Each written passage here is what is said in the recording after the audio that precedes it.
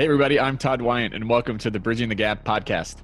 You're invited to join my mission to embrace and share the innovations transforming the AEC, MEP, and manufacturing industries.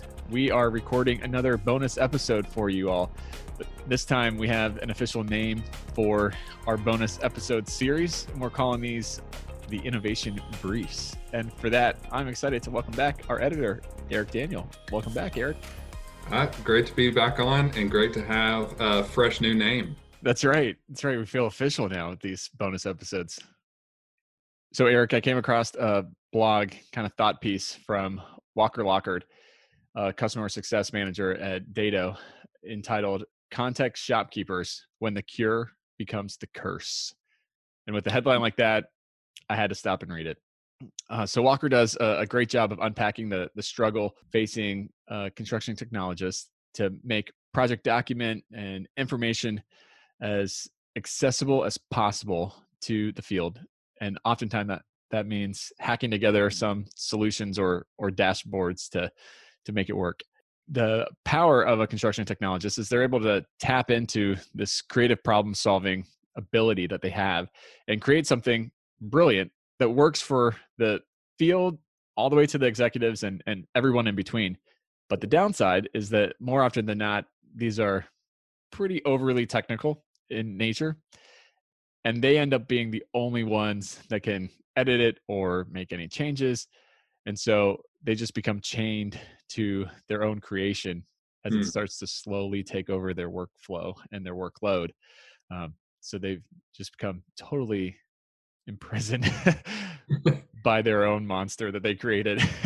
Yeah. So he then goes on to unpack the role of what a context should be. And he had a great description of it that he defined it as the human API, which I just thought that was a really cool image that came to my mind with that. And then he goes on to say that it's one who champions the very idea of innovation, which as a guy who has the podcast tagline, keep innovating. I love that. There's other people. Let's champion innovation together. I thought it was great.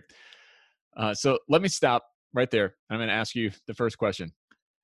How do you define the differences between innovativeness and innovation? Interesting. I feel like innovativeness is almost kind of up to public opinion. It almost seems like something you would say that this is really innovative. And it may just depend on what a person has or has not seen before. And I feel like innovation is more of just more of a definition of something completely new to a new sector, whether it's some new entry into a current technology or something completely new that I guess groups of people have never really seen before. And that was around innovation, that groups of people have never seen the innovation, but innovativeness is kind of the thought of the masses, so to speak. Yeah. Interesting. Yeah. So how Walker defines it is innovativeness is creating with the resources that you already have. So what came to my mind is the Apollo 13 illustration when everything's going wrong and they throw out these random collection of objects that you can make nothing with. And they say, all right, you got to figure out how to bring that spacecraft back home using these things that have no rhyme or reason to build anything with. And they were able to do it. So they were innovative, or they were inventing some new way to go about it with what they had available to them. The original square peg in a round hole. Exactly. And then innovation is applying the innovativeness for the benefit of the masses. So an innovator takes what's invented and then makes it accessible to everybody. And I thought that was an interesting way to go about defining those two. If you have innovativeness without innovation, Walker's saying you become the shopkeeper.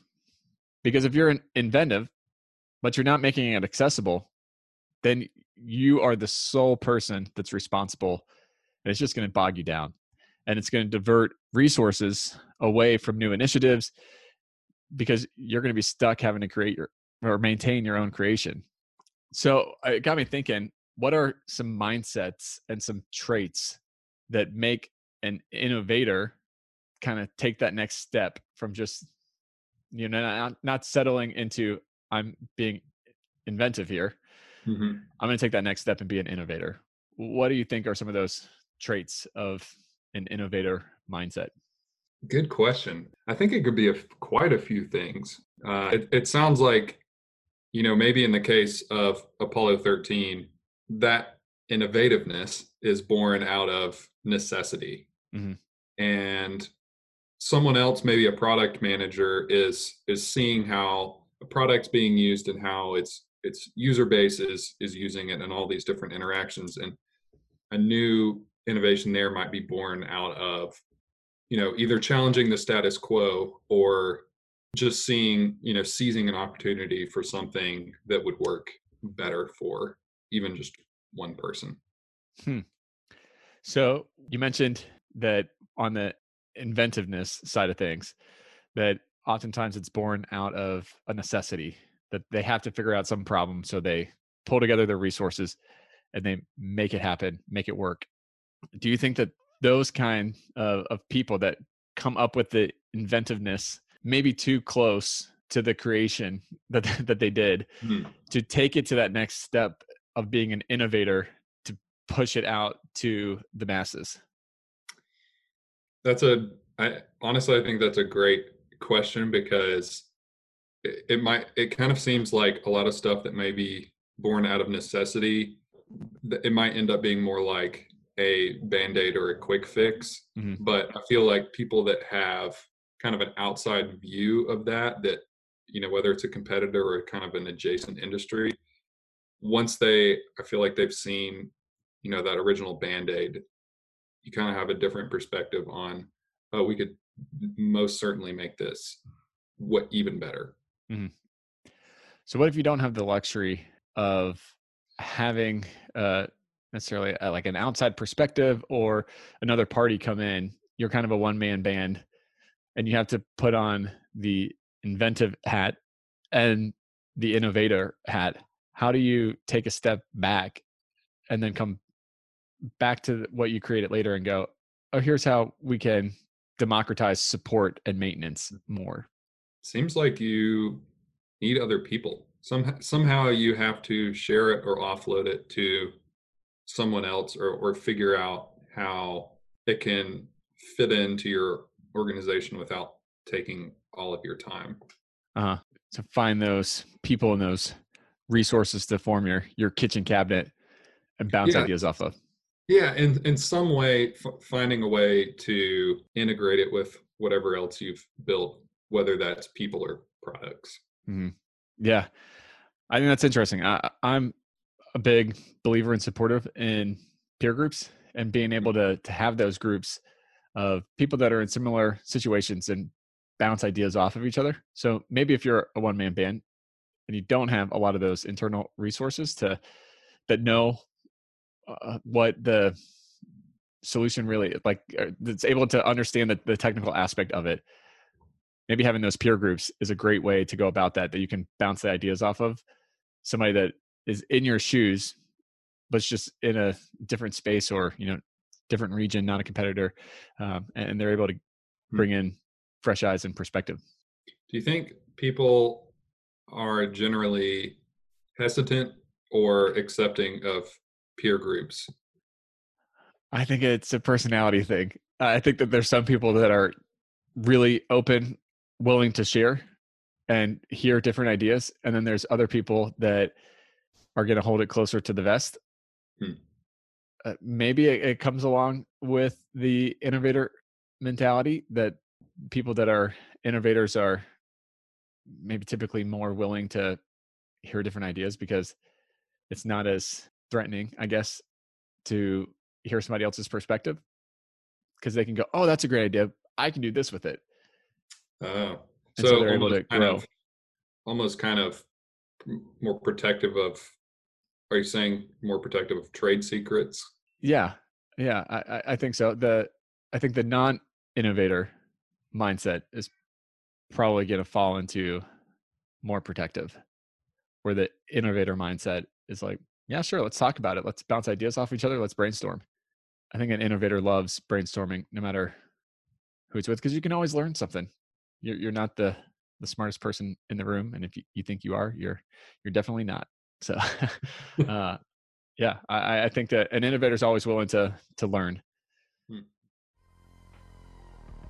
The Bridging the Gap podcast is brought to you by Applied Software. With solutions for the modern project, Applied Software is on a mission to transform industries by empowering clients and championing innovation with real-world expert consultants. Their comprehensive array of solutions for AEC, MEP, and manufacturing has a singular focus, helping you achieve higher performance. With software, training, support, consulting, and custom development, Applied Software has you covered. Visit ASTI.com and let them know we sent you. So do you think that the innovator mindset is something that you are born with, or can you learn to be an innovator? It comes naturally to some and not, and is more learned for others. Mm-hmm.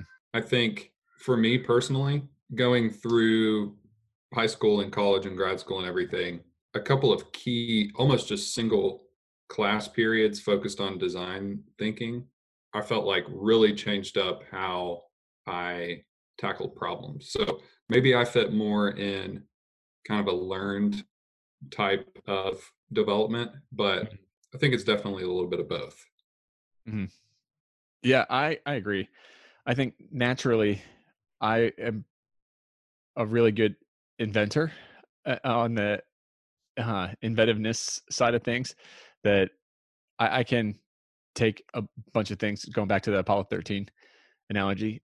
I can take some random collection of things and see how I can stitch them together to make something.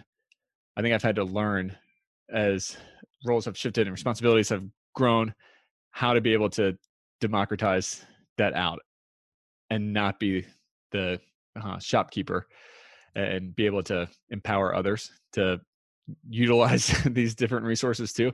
And so, yeah, I think you can grow in that. I think you have to want to grow in that area, and then it has to almost come out of a need and a necessity as well too, that you just can't do it all. So you got to learn how to take that and give it to other people and give it away. And then you really start seeing this exponential growth effect start happening once other people start becoming involved in it. And it becomes this snowball of inventiveness and innovation that just keeps spiraling down, because spiraling in a good way of people are having their input in it. And so you're getting the best of all these different ideas. And when you reach that place, I think that's a really cool spot. In our current moment, why would being somebody that specializes in innovation and not just inventiveness be crucial? I think it's purely just taking current circumstances and bending the needs of, or I guess the requirements of products and services towards what people need and the world needs. I think sometimes more than others, you have to change your products and strategies more than you might like, but it's ultimately going to fit your customer better. Yeah, I think it's crucial to remain nimble, especially in times of disruption and change. You got to stay on your toes and be willing to make changes quickly in order to adapt to the environment on the ground, especially right now when there's so many things changing, there's so many things unknown. You have to keep that innovative mindset of, all right, this might not be exactly how I planned it, but let's change it up on the fly and let's go with it, and then be willing to change again if something affects change or look differently. Absolutely.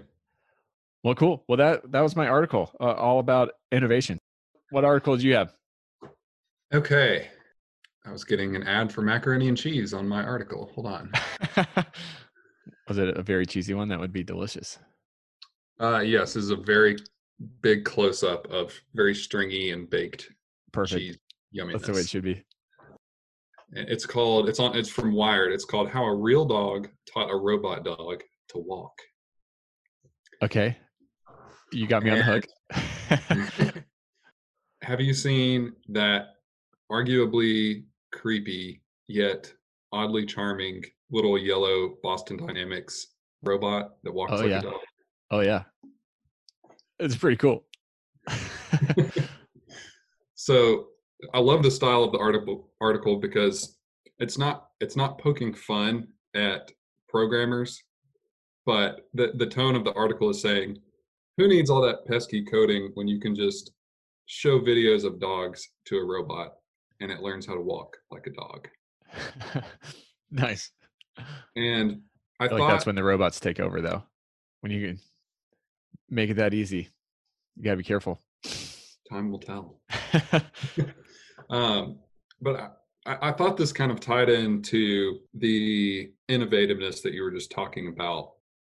I thought this was just a great example of a very simple thing that can lead to big changes. Google researchers fed public access videos of dogs to this Boston Dynamics robot to make it walk better. How many videos did they get into that? Like, is it 2 videos and they get it, or is it they put in thousands? I'm going to say, let's see, it looks like all that were available on public access. So a So lot. that's probably a whole lot more than thousands. Just rough estimates. Yeah. It's a lot. My question to you is, if you could do something similar to this to make your everyday life easier, what would you do? Of feeding videos to a robot to do my If you work for could me. let Alexa listen to a newscaster, if you could tell your smart teapot to listen to the sound of a kettle boiling, I don't know. What would you do? Nice. You're trying to woo me over with my tea, huh? As a tea fanatic. uh, the first thing that came to my mind, especially while we're all in quarantine, is the ridiculous amount of dishes and laundry that are just never ending. It's ridiculous. It's so ridiculous that I've said it 3 times now in the last 10 seconds, especially with 3 little kids all in the house. So I would program a robot to do the dishes for me, but they would have to probably video somebody else besides me because I'm admittedly not the best at doing dishes to begin with. So maybe that's why this is a big issue for me. This would be my birthday gift to my wife, that somebody would come Okay, in and do the dishes. fair. That would be the big innovative. Okay, I like it. I'm trying to think what I would do. It honestly, it would probably be how to fill up a little robot, how to fill up a watering can, and how much water to put in each of my plants without ruining the hardwood floor. That's a pretty good one.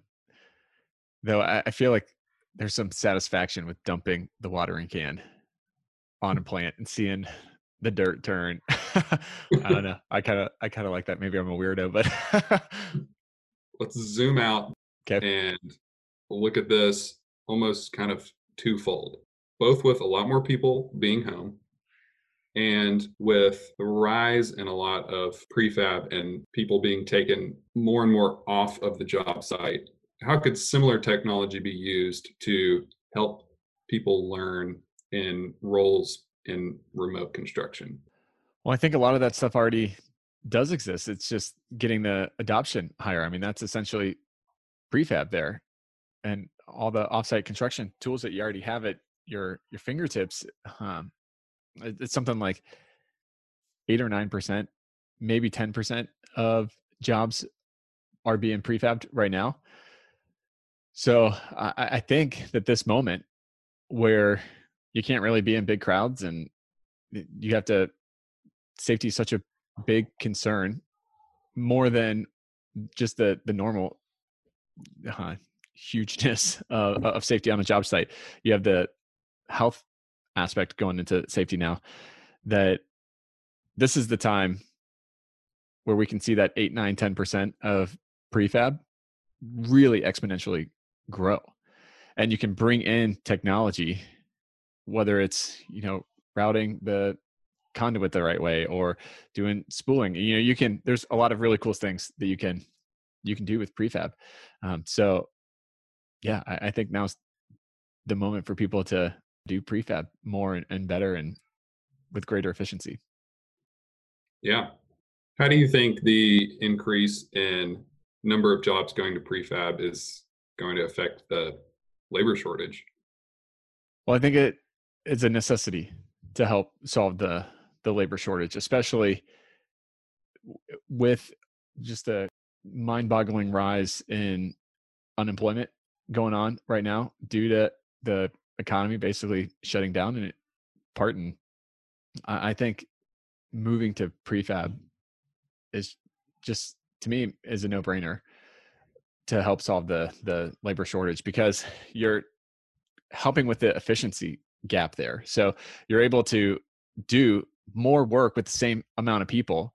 So that's going to shrink the amount that you have to go out and find new roles for, because that efficiency is going to be huge. That's basically my article. Cool. Well, your article made me think of a very important question. And this is like a character question. People will judge you based on how you answer this question. Have I built it up enough? Let's hear it.